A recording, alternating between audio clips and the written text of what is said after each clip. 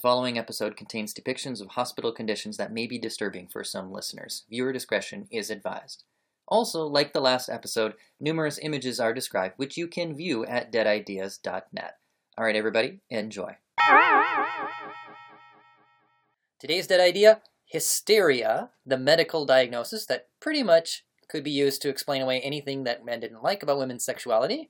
And then, of course, there were also a whole bunch of serious mental disturbances, too, that some people experienced, but because they were women, they got it labeled as hysteria. We're going to be hearing a lot more about that today. And this is actually part 2 of our hysteria series, so check out part 1. But we're going to be hearing a lot about the perspective of the patients in 19th century France. That's what we're talking about today on Dead Ideas.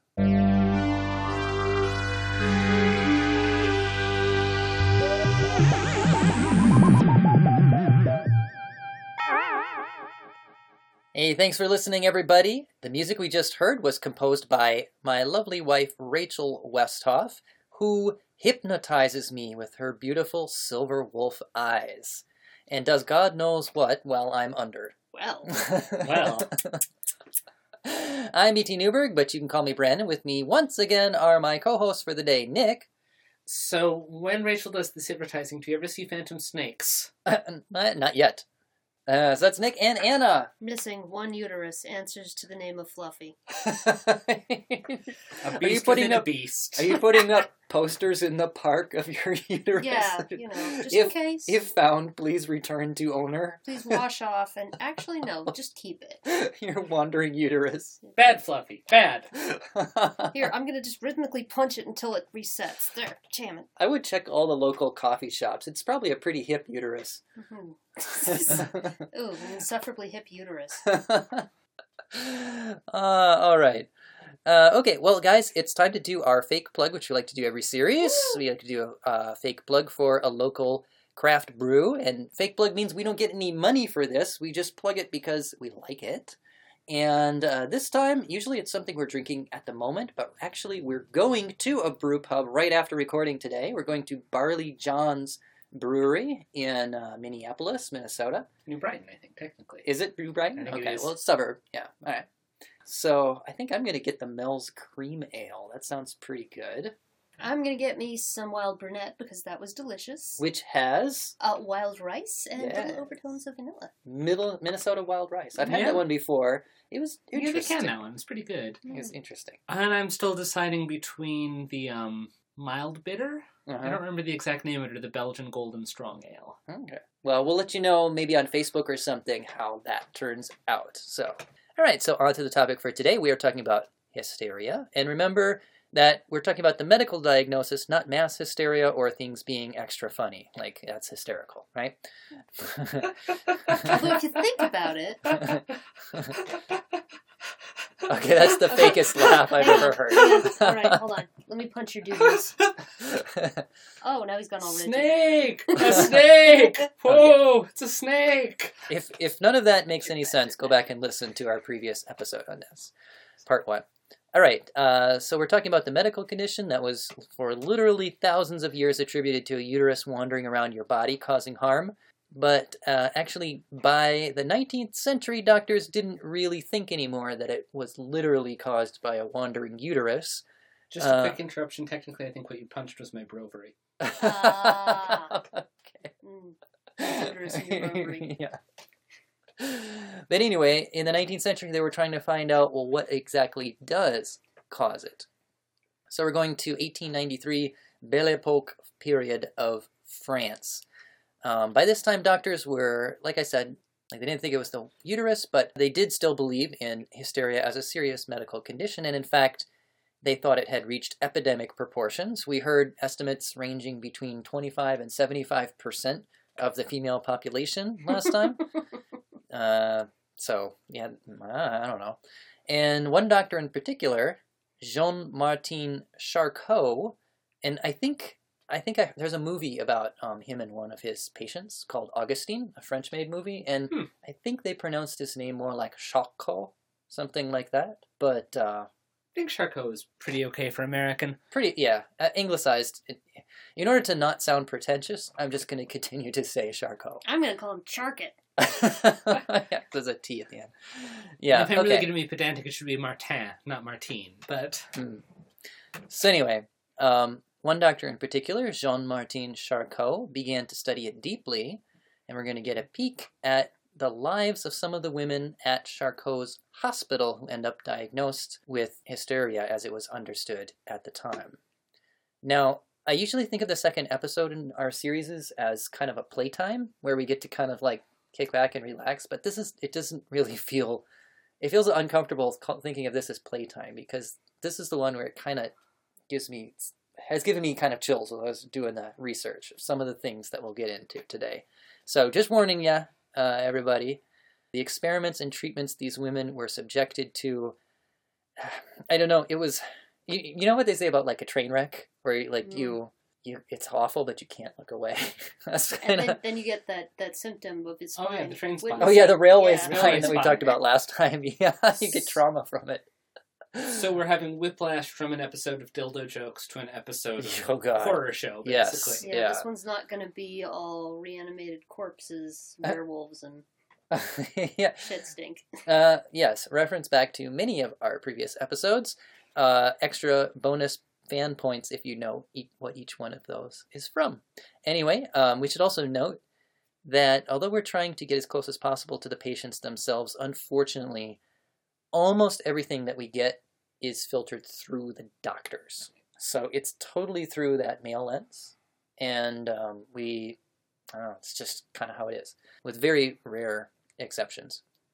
So it's kind of frustratingly leaving us on the outside, but we'll do our best to imagine the perspective that the patients had. And most of the stuff today is coming from a book called Medical Muses by Asti Hustvedt, and it's got way more in there than we can possibly talk about today, so definitely check that out. All right, so Asti Hustvedt describes the situation of hysteria at this time and place. She says, hysteria was, at least partly, an illness of being a woman in an era that strictly limited female roles. It must be understood as a response to stifling social demands and expectations aptly expressed in paralysis, deafness, muteness, and a sense of being strangled. Blanche, Augustine, and Genevieve, which are the three main patients that we're going to focus on today, exhibited symptoms that physically illustrated their actual social conditions. So Augustine, that's the movie you think? It's Oh, about yeah. that patient, yeah. So exhibited symptoms that physically illustrated their actual social conditions. And she goes on to say that although basically she went into this research for this book guns a-blazing, ready to just hate Charcot, she ended up being kind of developing a respect for him, because even though, you know, all the caveats that we've already got about the whole patriarchal nature of it, he was trying to actually help them in a way. And she says, despite my intention, the more I read, the more I found myself admiring Charcot's brilliance. Instead of a clear-cut world of exploited women and exploiting men, I entered something far more nuanced. Blanche, Augustine, and Genevieve were undeniably victimized both inside and outside the hospital. That said, they also participated in a hospital culture that was in many ways less oppressive than the world beyond it. The Salpêtrière, which was his hospital, provided a language, the language of hysteria, that allowed them to articulate their distress. Blanche, Augustine, and Genevieve mastered its vocabulary and were rewarded. Did it say, or are we going to find out who the lady that in this theoretical, in the previous episode, the one who was being paraded with the symptoms of hysteria, would it have been any of these ladies, or? Yeah. Oh, Yeah. okay. In fact, Blanche, I forget her exact title. She was, we'll get to it when we talk about Blanche. She was Okay. like the star of the show. Wow. And then Augustine later also, and there was a lot of jealous rivalry between them too. Ooh. Yes, believe it or not. Oh. Okay, so today we're going specifically to the Paris hospital called the Salpêtrière. I think it's actually something maybe like Salpêtrière, something like that. Yeah, that was pretty Okay. good accent. Okay. At one time, it was a gunpowder factory, like saltpeter. I was wondering, like saltpeter. Salt- Yeah, That it was sounded where it came like from. saltpeter. Yeah. And now, at this time in 1893, it's a combination prison for prostitutes and mental ward for women. And it houses roughly 5,000 to 8,000 women, so it's not a small hospital. Yeah. Yeah, and about 17.8% of those are diagnosed with hysteria. Note that the mental ward had both an insane ward and a ward for the non-insane, and the hysterics were in the non-insane part of it. Like we said last time, Charcot considered it more like a disorder than full-on insanity. Right, and we're talking about close to 1,000 people then, if it's 17% of somewhere between 5 and 8,000. Yeah, something like that, yeah. But there was always the threat of being sent to the insane ward if you were acting up. So, and that happened to some of these patients. Also, curiously, all the talk last time that we talked about with manually stimulating women to paroxysm, as the doctors called it, as a form of treatment, I found no reference to this practice at all at the Salpêtrière. Charcot didn't seem to think of that as like the appropriate practice, although I got the impression that it still definitely was going on at this time in the world, but not among these medical doctors. Well, I'm assuming that, okay, no, not going there. Go there. Oh, please, by all means, go there. So the hospital is run by, as we said, the world's leading neurologist, Dr. Jean-Martin Charcot, where he studies, experiments on, and displays in public lectures hysterical patients. Okay? So first we have to talk about this Charcot in order to set the scene, and then we're going to take on the roles of 3 of his most celebrated patients. Yay? Yeah. Yay? Yeah. Okay, so first, Charcot. So this is a picture of Dr. Charcot. Just looking at it, who does this remind you of? I'm getting a little Napoleon there. Yeah. Yeah. Not just because his hand is tucked into his side. Wow. His coat pocket.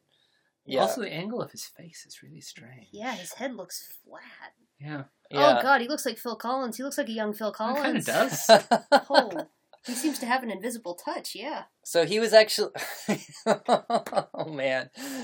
So he was actually called the Napoleon of neuroses. Wait, seriously? Seriously. And then he would play it up with photos like these, where he Right. tucks his hand Doing into his the- pocket. Yeah. I can feel it peroxidizing in your neck. Yeah. Oh, Lord. And he was, like, seriously respected at the time. Like, he was a luminary. He was basically like a superhero of the medical community at the time. Or supervillain, I don't know quite which to say. But he was like Bruce Wayne with powers of Doctor Strange or something. Because he like, had the money and the public sway of, like, a Bruce Wayne and the hypnotic power of, like, Doctor Strange or somebody. Yeah, and he could, like, just exert total control over these hysterical patients that he had. And he would demonstrate this on a weekly basis in his public Tuesday lectures, and we encountered one of those lectures in the last episode. And these lectures were so popular that a journalist half joked that they caused traffic jams in Paris. He also holds weekly dinner parties at his home where anybody who's anybody comes, and he has a pet monkey named Rosalie. What? Huh? Why? I don't know. He just does. Sometimes you have a pet monkey. Yeah. Let's make dinner fun. Also, going along with the superhero theme, he has an arch nemesis. An arch nemesis named Léon Daudet. Or Daudet? Mhm. Yeah. Who is an author. And like Superman and Lex Luthor or something, they were childhood best friends, but became bitter rivals, and they have this crazy backstory of, like, I think so many things. Okay, so Daudet failed his medical exam and blamed Charcot for it somehow. Oh, so it's a Reed Richards Von Doom He thing. accused Charcot of having a vendetta against him for jilting his daughter in favor of marrying the granddaughter of the author Victor Hugo, the one who Okay. wrote Hunchback of Notre Right. Dame. Mhm.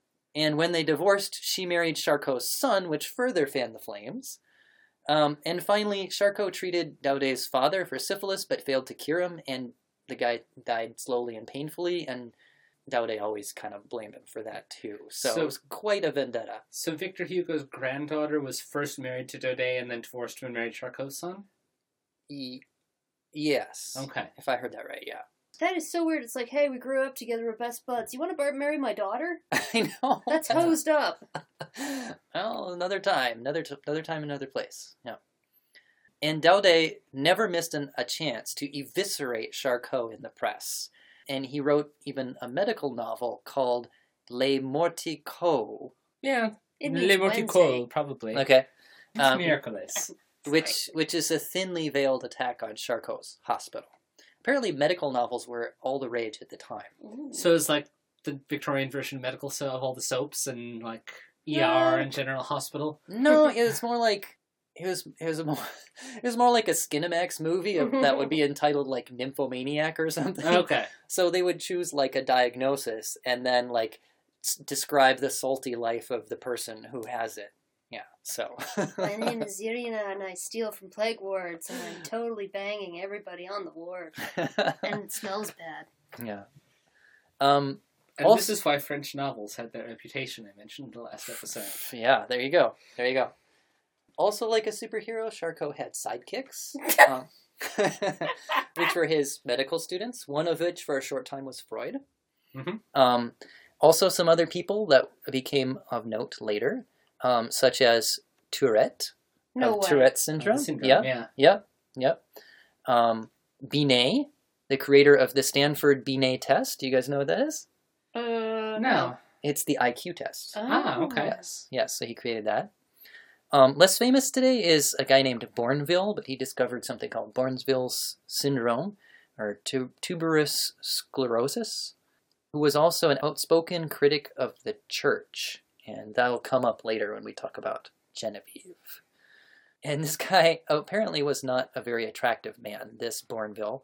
Daudet, the Lex Luthor of this story, describes him as an ugly Papuan idol covered in hair. Well, Yeah, but it seems that Bournville actually had a bit more of a humanitarian heart and seemed to actually care for the well-being of the patients, especially Augustine, which is another one that we might get to. Okay. Okay, so what are we going to do here? Normally we do the role play or choice in the first episode, which we did last time, but now we're kind of going to do that again this time. So I'm going to offer each of us to choose one of the three famous patients. And actually a little bit of a false choice because I'm going to take Augustine and do that last simply because I don't know how long all of this is going to run. And Augustine, I feel like the other two are less covered in the media and other things that you can get. Augustine is like highly celebrated, and there's even this amazing, a really good French movie from 2013, I think, called Augustine, that you should definitely watch. And it shows Charcot's practices and all kinds of interesting stuff. So I'll take Augustine, and we may or may not get to her. The other two are Blanche, the Queen of Hysterics, that's what their title was, the Queen of Hysterics, or Genevieve, a midnight lover and saint hysteric. which is the second album that I'm releasing under Testeria. Right. Okay. Yeah, it sounds like it's in a different genre to me. But Well, look, we're getting experimental. Yeah, that's the prog rock band. Mm-hmm. Hysteria. Okay. Or Testeria. Testeria. Testeria. Yeah. Right. All right. So who wants to be Blanche and who would like to be Genevieve? I think you're a midnight lover and saint hysteric, well, it's true. And I I'm- can't deny it. but I am the queen of hysterics. So, You're my okay. queen of hysterics, darling. oh, Aww. that's so sweet. All right, well, I'm Blanche then. All right. Okay. So Anna's gonna be Blanche. All right. Then Nick, you'll be Genevieve. Okay. So Blanche. Okay. So here is a picture of Blanche. How does she look? German. She does kind of look really German, doesn't she? A bit. She was French, but Yeah. Yeah. Definitely I could see it. Yeah, she's well dressed. I'll give her that. I mean, she looks a little smug or possibly crazed. I like her earrings.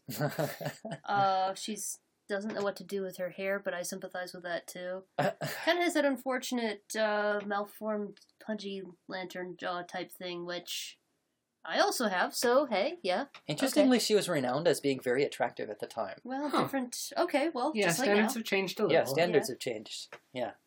So okay, so as Blanche, your physical appearance is recorded as, and it's the quote here starts off as W. That's often how they refer to you in the Okay. medical records. For Blanche Okay. is Blanche W. Whitman is her full name. Ah. so Oh, W, okay. Wait, Yeah. Whitman?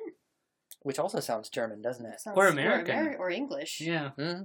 Not French. Well, I don't know. Yeah. Okay, so W is tall, 5'3". Hell yes!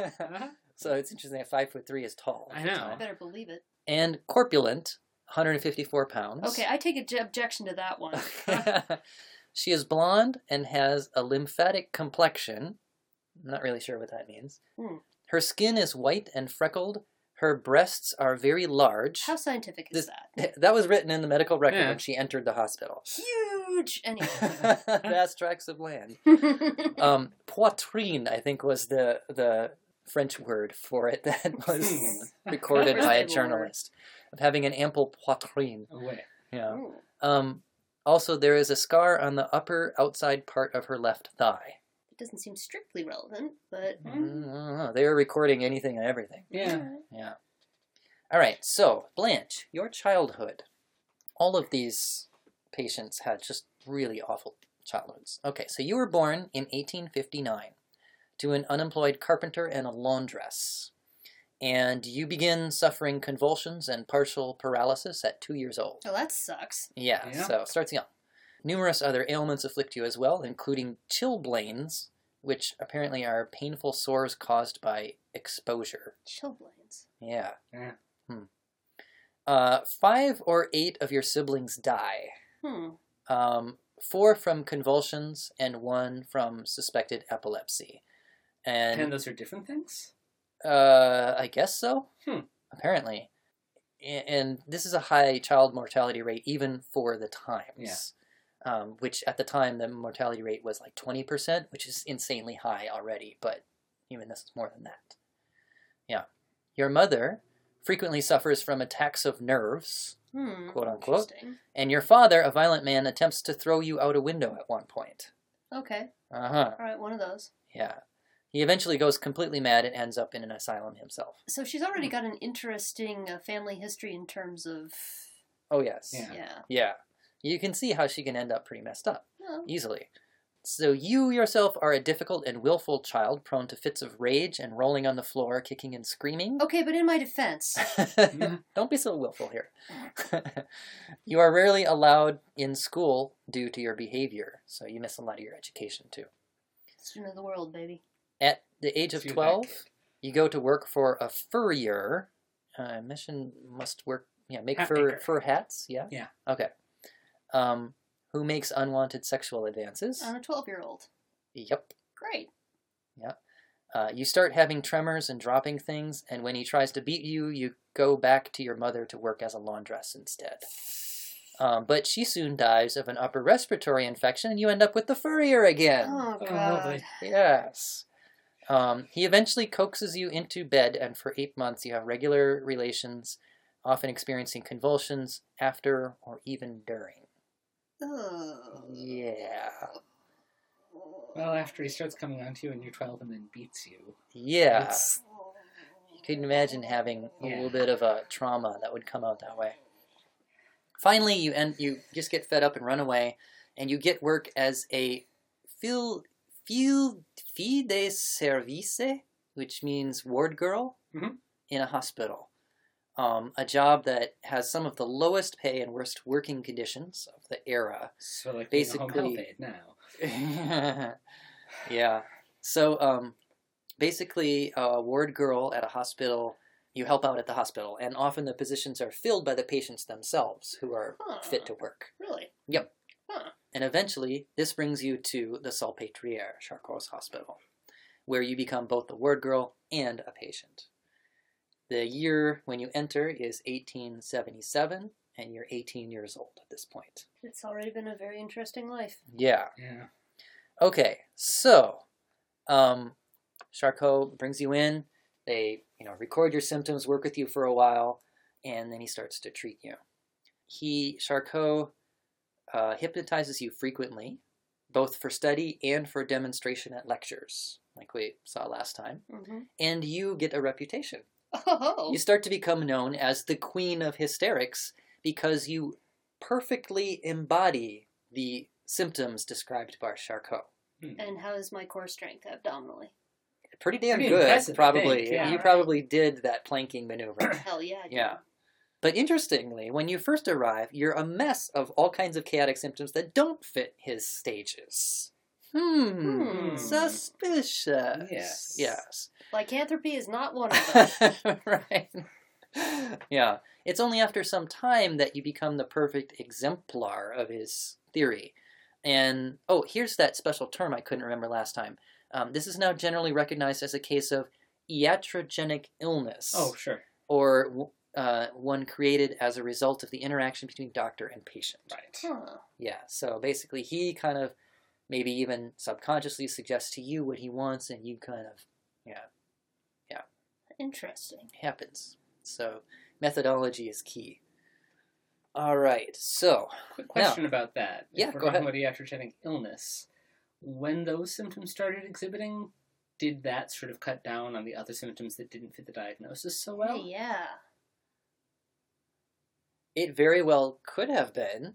Because in that case, it's a weird combination of doctor creates these symptoms, but doing that is a genuine form of therapy for the others Yeah, if they if the go others away. go away. And Interesting. I didn't read anything that would have shed any light on that, but that is really interesting. Yeah. I bet it was the case Yeah. for a lot and of it them. kind of sounds like it. Yeah. Congratulations on your accidental therapy. Okay, next picture for you guys to look at. Mm-hmm. What do you see here? Okay, it's a lady, but it's also a Rorschach test. It's a picture, it's a line drawing of a woman, and, it's got these little black zones on her Little body. numbered blotches that are zones in the And caption. Two of them Right. look like ovaries. They're symmetrical, so there's one on each side. It's, viewing her from the front. Yes. So Charcot calls these your hysterogenic zones. Right. So there's ovaries, there's zones under the breasts and zones over the breasts. Uh-huh. And, Bunch of little abdominal areas, too. Yeah. well, and- just literally the French. It's sous ma mère and sur ma mère. It's over and Above under the her. memories. Mm. Yeah, so he uses these as basically on-off switches for bringing out hysterical symptoms, quote unquote. And you become famous for being very responsive for your in your hysterogenic zones. Yeah, as weird as that may be. They're not very sensitive when you first arrive. They come to be so. Hmm. Yeah.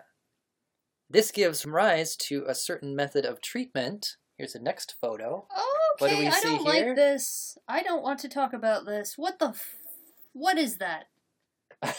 What is that? That's a girdle? It looks like it's unpleasantly interior. Is it a compression? Oh my god, what is that? Okay. Alright, it looks like a girdle, maybe? I don't know. It's kind of like a girdle. And you can see this being used in the movie Augustine that I mentioned too. Oh, good, they demonstrated. Great. It's an ovarian compressor. I Okay. don't like Yeah, this. so it has this kind of crank tool that you turn it and it gradually kind of screws down deeper and it presses and harder on your ovaries. Oh. And So he uses it when you have signs that an attack is coming on. And then when he does And it, that turns it off. yes. Because it more or applies less. constant Right. pressure. So it's an ovarian thunder shirt. Oh, Thunder shirt? What is a thunder you know how shirt? dogs are afraid of storms and the sound yeah, of thunder? yeah. It's this compression garment you put on a dog, and it makes it feel like they're being hugged, and Yeah, they feel it's a secure. really Oh. hard pressing on the ribs. It's Okay. firm. Hug sweater for a dog to make them not afraid of thunderstorms. Or less Aw. afraid, or Yeah. at least like they're being actively Well, consoled. that humanizes it. Now I don't mind the ovarian compressor so much. Well, I don't think I would miss. The only thing, if you were having cramps, that would actually maybe be a little useful. Maybe. Maybe. Yeah, you like having maybe. pressure I there don't know. sometimes. So. Well, yeah, warm, familiar human pressure as Yeah. opposed Yeah. to the rigorous embrace of something that looks like wire. So the rigorous embrace of the Napoleon of neurosis. Ew. Well, Oh. now I just want to scour. So apparently this compressor, it can postpone an attack, but it doesn't cancel it. So as long as you have it on, like it stalls it, but when we take it off, then your attack happens Huh. somehow strangely. And as nasty as this thing seems, you and many of the other hysterics in the hospital actually develop a certain familiarity with it and even come to request it at times. And the author Hustved, that we're quoting from here, describes it this way. She describes an anecdote. She says, one day in the early fall of 1879, Blanche felt the usual phenomena of an aura that signaled an attack was coming on. She called it an aura, or maybe the doctors did, not sure. Either way, they called it an aura, this sensation that Yeah. you have, not seeing things, but Well, did it involve sort of like migraine, tunnel vision, or seeing? not that I could find, but I Okay. wouldn't be surprised. So anyway, the aura that signaled an attack was coming on. Pain in her left ovarian region, the famous globus hystericus, which was a sensation of a ball rising up in the throat felt by most of the Salpetriere hysterics, which actually does link up a little bit with the idea of the wandering uterus, where you felt compression, you couldn't Sure. breathe. Mhm. Just not caused by a wandering uterus, obviously. Other parts of the aura were heart palpitations, visual and oral disturbances. There you go. Oh god, a snake. Intestinal rumbles and Okay. fluctuations between extreme pallor and flushness. Along with these physical sensations, Blanche would also experience bizarre mood swings in which she would laugh one minute and cry the next. But, and here's the interesting part, not wanting to miss out on a session of physical education taking place in the hospital gymnasium, she asked for the ovary compressor To go work out. to go Right. to PE class. Okay, Yeah. she is crazy. Jeez. After her request was granted, she was able to participate in the class, even with the bulky compressor attached. Once the class was over, she returned to her bed, removed the compressor, and her attack And just began. had fit. Like, Well, it's time to go crazy now. yeah. I don't know how this actually, I mean, obviously it's real symptoms that the Mhm. person is experiencing, but you could imagine them being kind of trained to experience those symptoms in almost Pavlovian kind of Yeah, way or conditioned. something. Yeah, by conditioning without the doctors realizing that's what they're doing. Yeah. I don't know. So anyway, you become very much the star of the show, the Yay! Queen of Hysterics, Yeah. and you do not mind the tension at all. Oh well. You are even known to get jealous if other hysterics are brought out before you in the show. I convulse like a star, baby. Now, hypnotizability is, according to Charcot, peculiar to hysterics. Only a hysteric can be hypnotized. So if Really? he's able to hypnotize you, it's proof that you are, in fact, correctly diagnosed as a hysteric So in his book. if you are the outliers who are not suffering from hysteria, you can never be hypnotized. According to him, Wow. Interesting. yeah, that's how he divided it up. Other people was like, no, that's bullshit because you can hypnotize anybody. Well, not anybody, Which is not actually true. but I both mean, men and women. Yeah. But both men and women. That's what I should have said. Mm. Right. But Charcot was like, well, yeah, you can do men too. He was one of those who believed men could also be hysterical. He just thought those men are hysterical. Right. Yeah. And I think it's still generally accepted susceptibility to hypnosis is a kind of firm trait that some people have and some people don't. Yeah, some So- people aren't susceptible. Yeah. Yeah. Mm-hmm. Yeah. So according to him, if you're hysteric, you can be hypnotized. And he does this a lot to you. He and his students perform innumerable experiments and demonstrations on you under hypnosis, many of them just to show the extent of the control that they have over you when you're hypnotized. You're told that you smell rosewater when they've actually given you a glass of ammonia. Well, that's a dick move. It is. Yeah. You could collapse a person's lungs that way. Mm. You're told that you're eating sweets when you're really eating a sour lemon. Of course, they're giving you lemon heads, so. You are told that there are rats and snakes at your feet, and you scream and pull up your skirt in disgust. And the author Husved even says that the doctors report making the paralyzed walk, the deaf hear, and the blind see. Interestingly, late in life, Charcot starts to believe in the efficacy of faith healing, partly based on this, like giving it this kind of like medical explanation. Sure. Interpreting it as the effects of autosuggestion. But a lot of the hypnotic experiments that they do on you Mm-hmm. hardly seem motivated by pure scientific discovery. It sounds a lot like party tricks. It does. Mm-hmm. Well, listen to this. So once, when Charcot and his students are gathered in the laboratory, you, Blanche, happen to stop by, Mm-hmm. and Tourette, one of his students, relates what happened next. So Tourette's actually writing here. Shit. God damn it! yeah. It wasn't him that was. It was his patients. He Yeah. had patients too. Probably Right. tasteless. Who's got Okay. your- So anyway, he records this incident. So we're getting a quote directly from Dr. Tourette. She had barely crossed the threshold when we put her into a cataleptic state with the bang of a gong. So they're just like, here she comes, bong! Hey guys, what's... Oh! From that moment on, she belonged to us. Oh. And then they ask where you are, and when you say, why, in the laboratory, of course, they tell you that you are actually in the countryside of the Bois de Boulogne, forest of Bologna? Bologna forest! Yeah, it's sort of a big park on the outskirts of Paris. Okay, all right. Sitting under a bower, enjoying the scenery, you then relish the country air and express you are beginning to get bored at the Salpêtrière. I imagine I would, yes. Yeah.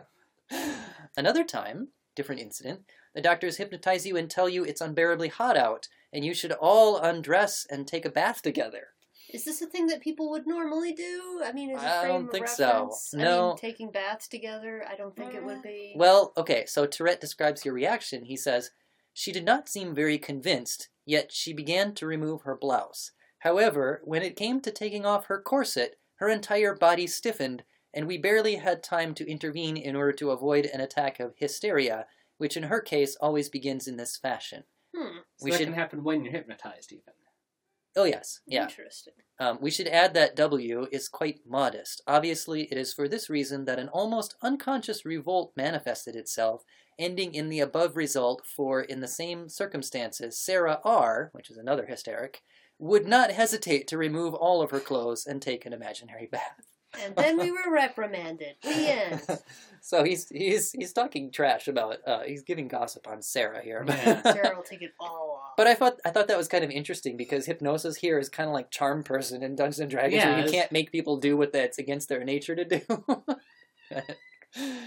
Okay, so anyway, at still another time, while you were in a state of somnambulism, which is the third stage of the hypnosis, according to him, the doctors hold up a picture and say, "Look, here's your portrait. You are stark naked in it." Yeah. But in reality, it's a picture of some donkeys in the Pyrenees. Well, that was obviously an earlier incarnation. But long after the session is over, you still see yourself naked in that photo. And every time they show it to you, you see that. And interns often hold up the photo and tease you with it. And eventually, you get so mad that you grab it and smash it to the floor. But 2 other copies had already been made, and even a year later, you still saw yourself naked in it. So it's not just the physical reproduction of this particular photo, it's the photo and all of its... I guess The it's your image, mind right? associating The with the image, image and then overlaying in your vision like what they told you that you see there. Yeah, so you can see how this is like getting to be a real Manchurian Candidate kind of Yeah. hypnosis here. Yeah, it is. Yeah. Gosh. The doctors also experiment with manipulating your body. Because my mind is not enough, clearly. Now, I mean, in these doctors at this time, it's one and the same. Mm. It's very materialist, especially for Charcot. A visiting American physician, W.J. Morton, describes this during a phase of the hysteric attack called catalepsy, which in this case is brought on unintentionally under hypnosis. So this American doctor writes, "The patient may be molded at will like a waxen figure. If the arm is raised to a right angle with the body, it remains so." And Nick is molding her at this moment as we speak. "If the leg is placed in a similar position, it does not fall. Okay, this There's is... the leg. Ow. The patient is totally anesthetic, whether so previously or not. She makes no response to questions, nor in any way gives any sign of being in communication with the outside world. The eyes are wide open." And then the doctors proceed to demonstrate your anesthesia. And have a look at this picture. I have a feeling I'm not going to like this Mm. picture. Oh, God. Okay, that looks... Okay, so to describe the picture, it's illustration. Seems Looks like to a be... lithograph. Yeah, some sort of... Okay, a gentleman who's in I'm a assuming respectable Charcot, it coat looks like. is poking... No, it doesn't look like Napoleon. Is poking what looks like a steel needle all the way through the arm of what I'm assuming is Blanche, who's looking Looks on like her. with a benign sort of interested Sort of smile. half smile, yeah. Yeah. Also doesn't look exactly like Blanche, but what the hell. Okay. Okay. I would have thought so. So then you get sepsis and die, I'm guessing. I don't know. Yeah, this might not be of Blanche, but this was what they would do. They would poke a needle all the way through for the demonstratory purposes that they literally don't feel it. Yeah. Look, see, needles can go through ladies. Hypothesis proved. Well, one of the symptoms that patients would often come in with is they can't feel anything on one side of their body. Sure. And so he's saying, look, I can produce this with hypnosis. And I can also take it away with hypnosis. So, Well, we put it yeah. like that. yeah. So, yeah. Basically, you are treated like a waxen doll, like a Barbie doll, that they can just manipulate at their will. Yeah. You can do my hair and dress me anywhere. Mm-hmm. Yeah. Yeah. Hello, Barbie. Let's go party. Oh, it's hot. All right. Well, there's a whole lot more that we could say about Blanche, but let's move on to Genevieve, the Saint Hysteric. So, Nick, you are Genevieve. Genevieve Yeah, says babe. hysteric. Or Genevieve, I think is something. Jean-Pierre, oui. Okay, something like that. Yeah. Okay, so I have a picture of her. I'm cute. Okay. So she looks, to me, she looks almost like a nun in Well, that she's picture. wearing- or She's veiled. veiled, And, yeah, looking down, looking sort of sad. kind of Hands up in her, melancholy. yeah, Yeah. hands up in her lap. Mm-hmm. It's more sort of gaunt and Hmm. wearing black crepe veil Mhm. over her head. Mm-hmm. Okay, so for your beginnings, you're born in the village of Loudun, Loudun. Which has an interesting history regarding stories of... Okay, we're getting to that? Yes. Okay. Yes. You're born in this village in 1843, where 2 centuries earlier a convent had experienced a bout of demonic possession, Yep. quote unquote. Famous book about Aldous Huxley of Brave New World fame. Yeah. Jean Desange, I think, was the famous possessed nun from Mhm. the time, I think. So you're from that village, so you've got that cultural memory, right? Right. All right. So, but you are abandoned by your mother as an infant in a tour, which was this kind of Lazy Susan style baby hatch that existed at the time. It was meant to be to prevent women from just leaving babies out anywhere to expose them when they didn't want them. So you would have like a hole in the wall of a hospital or something where the mother could anonymously open this door to the hole in the wall, place the baby in there, and it would rotate the thing. That's why it's Mhm. like a Lazy Sure. Susan, right? Close it, and then the people in the hospital would find it and take So care it's of the baby. After Hours Baby Depository. Yes. Yeah. Yeah. This one, they never fill out the slip. So you're one of these babies left Okay. in a Lazy Susan like this. So you have foster parents, but they reject you. They blame Aw. you for being scatterbrained and an unruly child. You're eventually rejected by 4 different foster families. Oh. Yeah. At age 14, you fall in love with a boy named Camille, and you Mhm. get engaged, but he dies of cerebral fever. 14? Yep. You're engaged at 14? Yeah. I mean, you get engaged at that age. Yeah, this doesn't mean you... Yeah. At the funeral, you try to throw yourself into the grave, and you have to be held back, and then you collapse into unconsciousness for 24 hours. Okay. Yeah. Or at least that's the story that you end up telling the doctors at the Salpêtrière, because that's where all this pretty much Sure, comes it's from. coming through. Yeah. You spend a long time in silent mourning, refusing to eat, broken only by fits of rage, and then your current foster mother dies, and your foster father sends you to a hospital in Poitiers, where you stay for a year. You're treated with hydrotherapy, which we saw last time, Mm-hmm. Yikes. the jet of water at the sensitive regions of a woman. Mhm. But in this case, it involved apparently cold showers and prolonged baths as long as 6 to 8 hours. So you're pruny. So you're really pruny, right? I mean, you could get pneumonia from that. I don't understand how. Oh, I don't know. There's no indication of whether this involved the stimulation to paroxysm, but could have been. I don't know. After that, you're too old for foster care, and you work as a laundress and then a maid.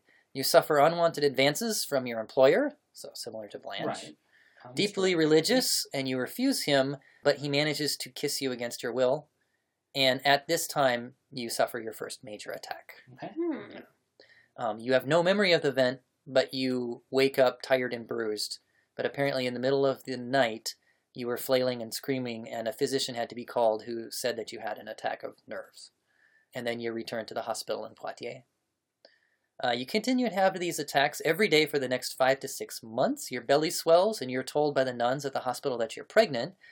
Knowing you were abandoned yourself, they figure you have inherited your mother's degenerate qualities, which was an interesting current scientific idea at the time, that you could inherit a personality quality, well, degenerate qualities like drunkenness and whatnot from, which, I don't know.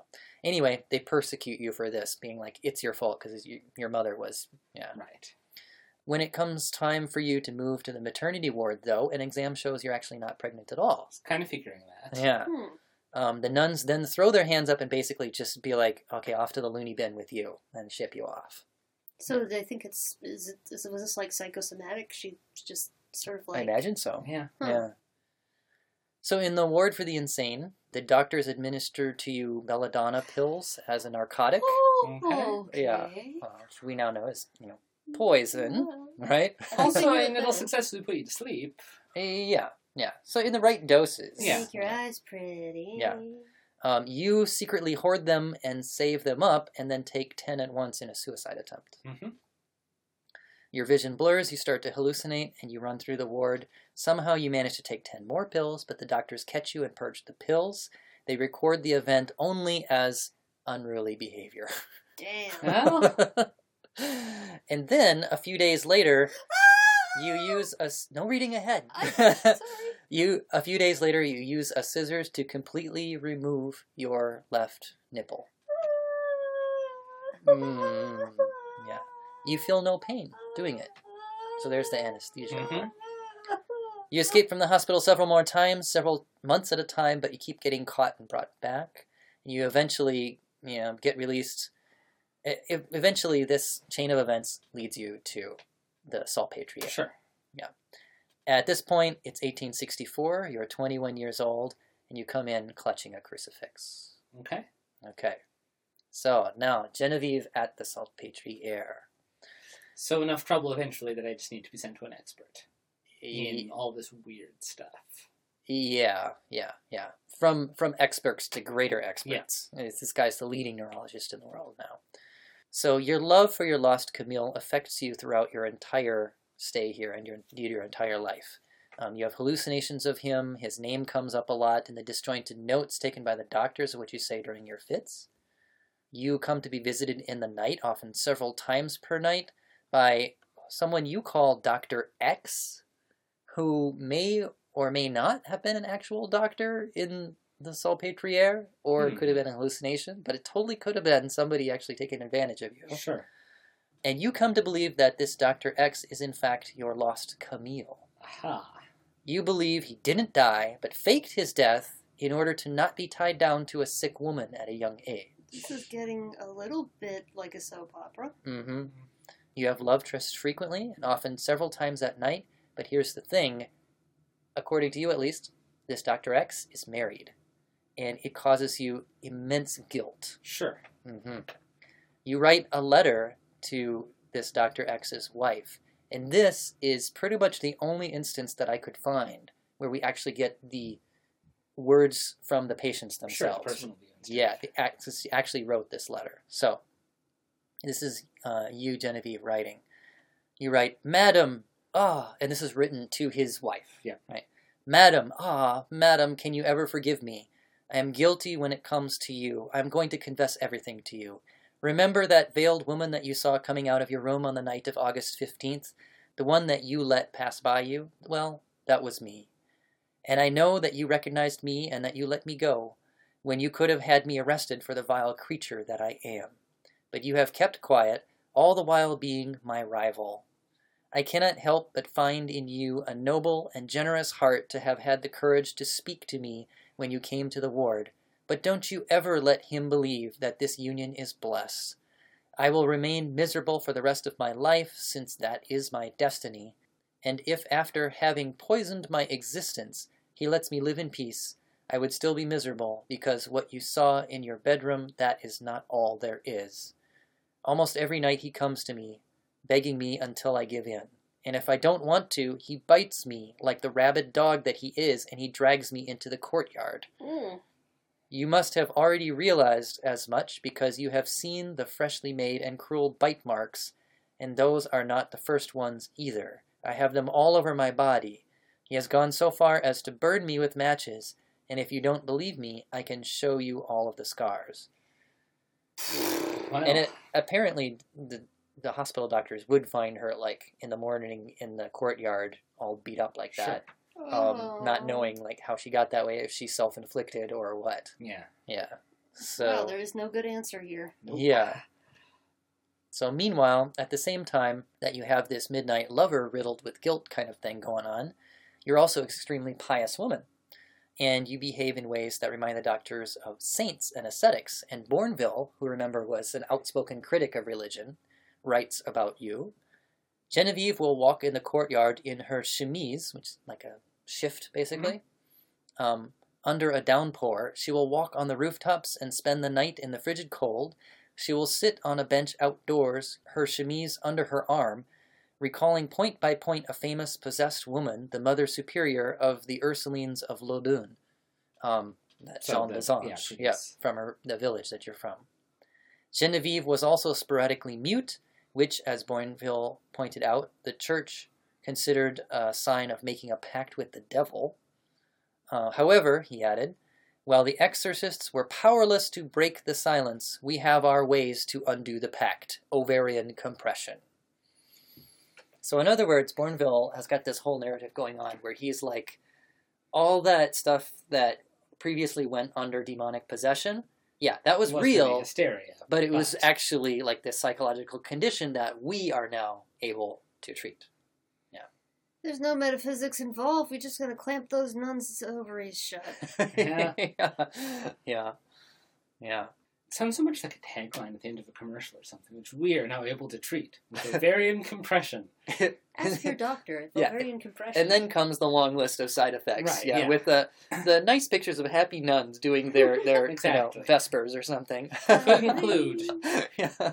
catalepsy, somnambulism, planking, anesthesia, Spontaneous planking. cutting off your nipple with a scissors, Oh, God, please waking up don't. in a courtyard bedraggled. and covered with bites. Oh my god, yeah. Okay, so you often starve yourself and vomit up whatever you're force-fed. You also exhibit extraordinary behavior like scaling walls and rooftops, reportedly. This is starting to get like a Hollywood movie almost. now. Yeah. Yeah. Tearing straitjackets to shreds, apparently. Jeez. I don't know how much of this I really believe, but I mean, that's what's... Well, she was just tearing them to shreds. She wasn't in them. Well, okay, maybe. Come on, just knock it off. Quit tearing up our straitjackets. We'll need Jeez. those later. So Charcot, Bournville, and the others eagerly record your behavior and propose that, like I said, all the saints have actually been just like you, and that you basically prove it. All those saints going up top rooftops. Yeah. So, all right, let's move along here. Oh, here's an interesting one. So this goes under the heading, you could say, of punishing Charcot, because although you were completely under the domination of the doctor, you also held what he needed. And so sometimes all of you would withhold your symptoms. This is quoted in Hostved. She says, in fact, when Genevieve wanted to punish Charcot, she would withhold her symptoms, just as Augustine had refused to be hypnotized, Augustine being one of the others. On October 31st, 1878, Genevieve became extremely jealous of another patient who was providing wonderful symptoms and was therefore receiving more attention than she was. And this is 14 years after she was originally admitted, right? If it's 1878? Yeah. Yeah, I'll let you do the math there, yeah. Genevieve caused some kind of unspecified trouble. As Bournville recounted, Mr. Charcot strongly reprimanded her.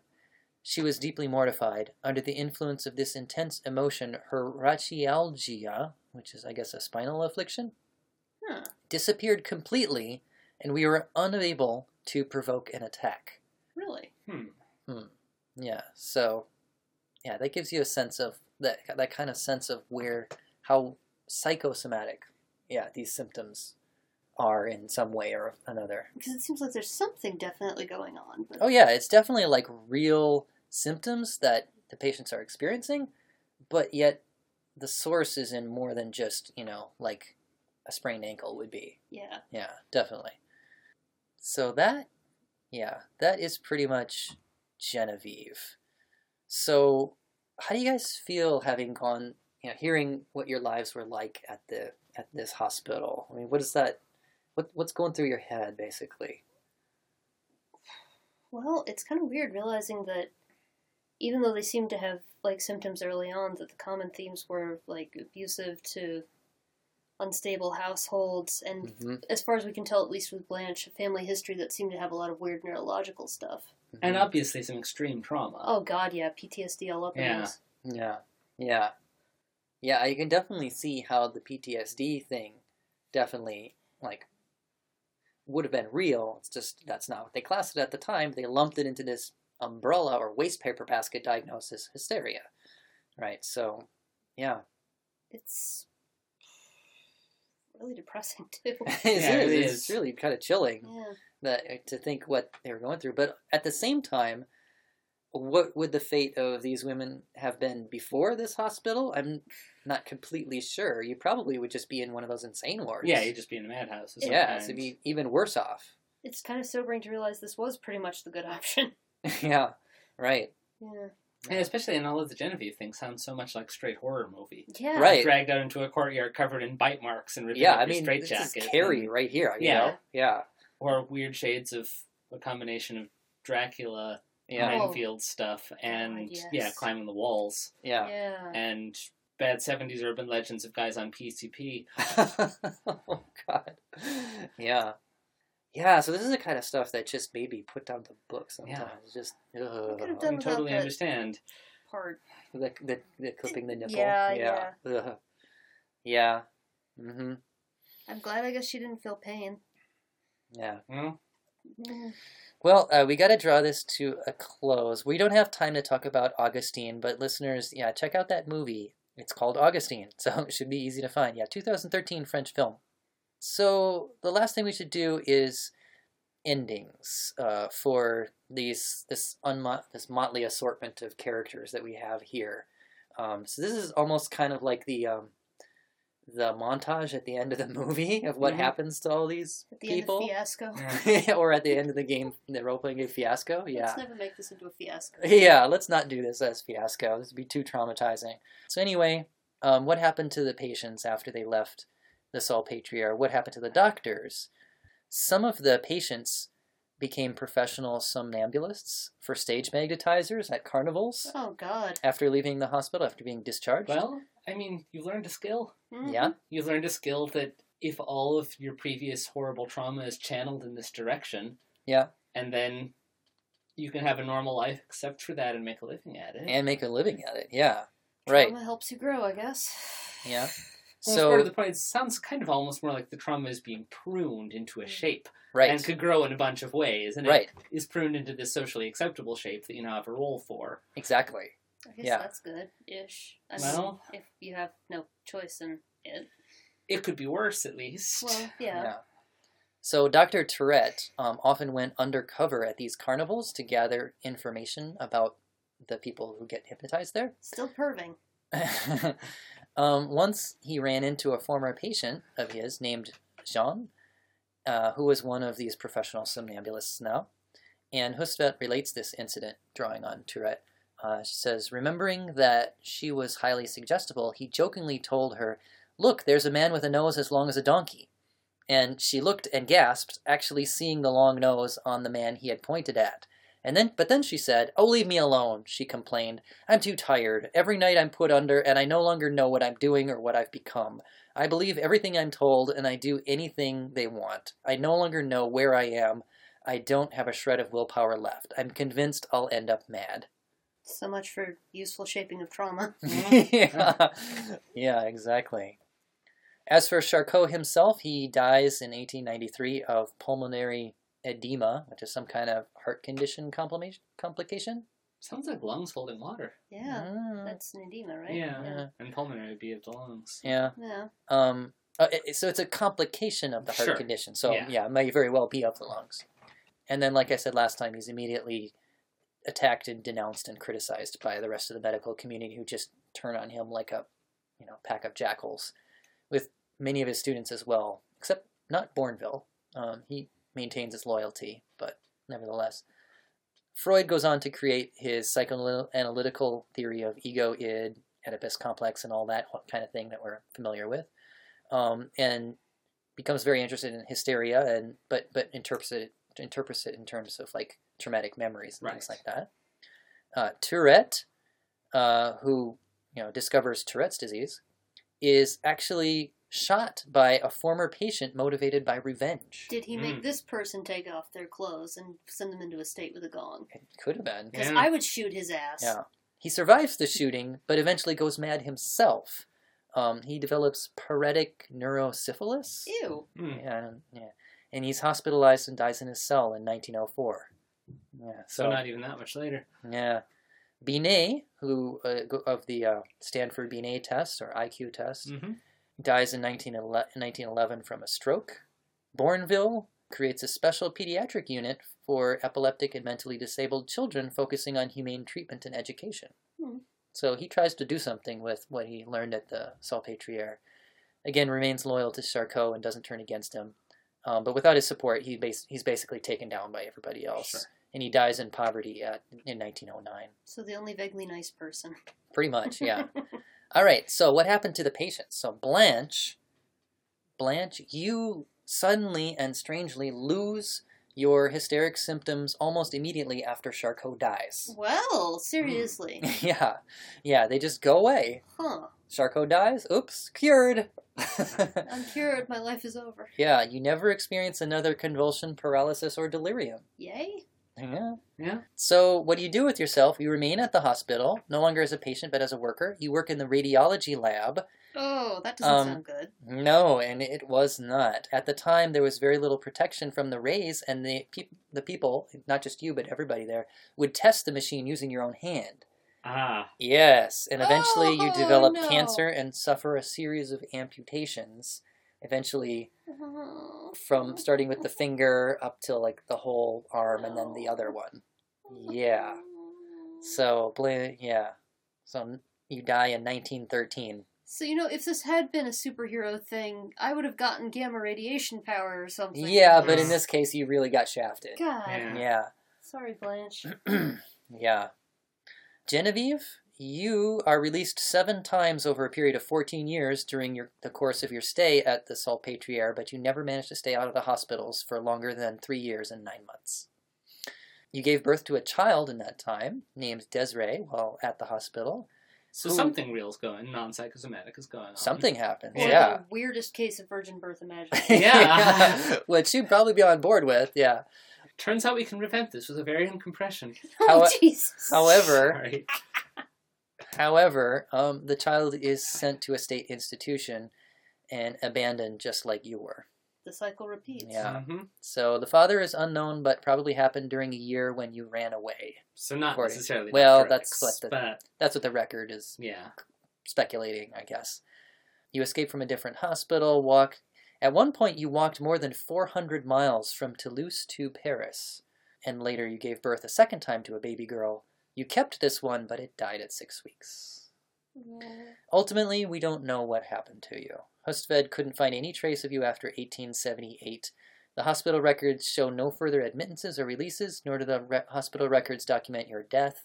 The very last entry for you in the iconography, which was like a photo book published by the hospital, showing like the hysteric symptoms by photographs. The last entry for you was on Christmas Day, 1878, and says, the visits between Genevieve and Camille/Mr. X continue. Sometimes they have violent quarrels. Sometimes they get along well. The frequency of their sexual relations has increased. She experiences more pleasure than she ever has with any other man. As for Camille, he claims that he has never had such intense climaxes as he does with her. So some strong encounters. Yes. Yes, you are strongly encountered by Dr. X. Meanwhile, is there any indication, I'm assuming not, that the wife that she wrote to was a real person? Was it just she wrote this to... I know, right? And that was confiscated by the hospital, I assume, is how we have the record. As far as anything that I read, no actual confirmation of that. It's left ambiguous as to whether, in classic Hollywood style, as to whether it was all in your head or not. Yeah. Yeah.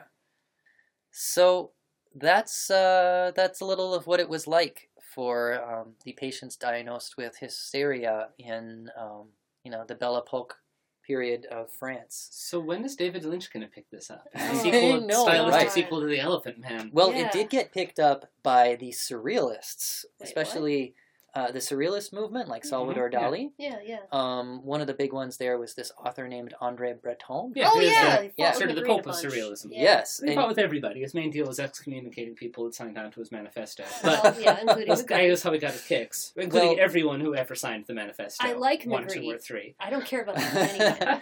Well, André Breton kind of got obsessed with this Augustine, who we didn't get to talk about, but that's the one. She was the really photogenic one, and she's the one who really comes out well in the iconography, that photo book I was talking about. But by this time, it's almost like this kind of quaint thing. Like, look at this weird, crazy thing that happened, a couple decades ago, and ooh, let's be into this because we're edgy and we're surrealists. So by that time, it's already not really taken seriously. Right. That's the impression that I get. I'm interpreting heavily. Yeah. So it was sort of an affectation. And that would have been like post World War I era, I think, the surrealists. Well, initially, Yeah.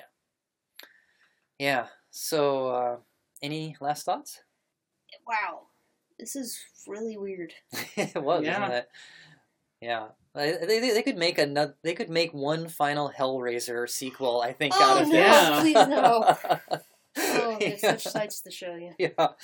Yeah. I could definitely see some Cenobites from the Hellraiser dimension, kind of, really getting in on the whole hysteria angle. Angels to some. Yeah. Oh. I gives you really vivid visuals this episode. I'll tell you that, even without the pictures. Yeah, and there was a lot more that I couldn't even get into because of time. So, yeah. I think we need a content warning on this particular one. Very possibly for Yeah. Extreme sex and violence. Yeah.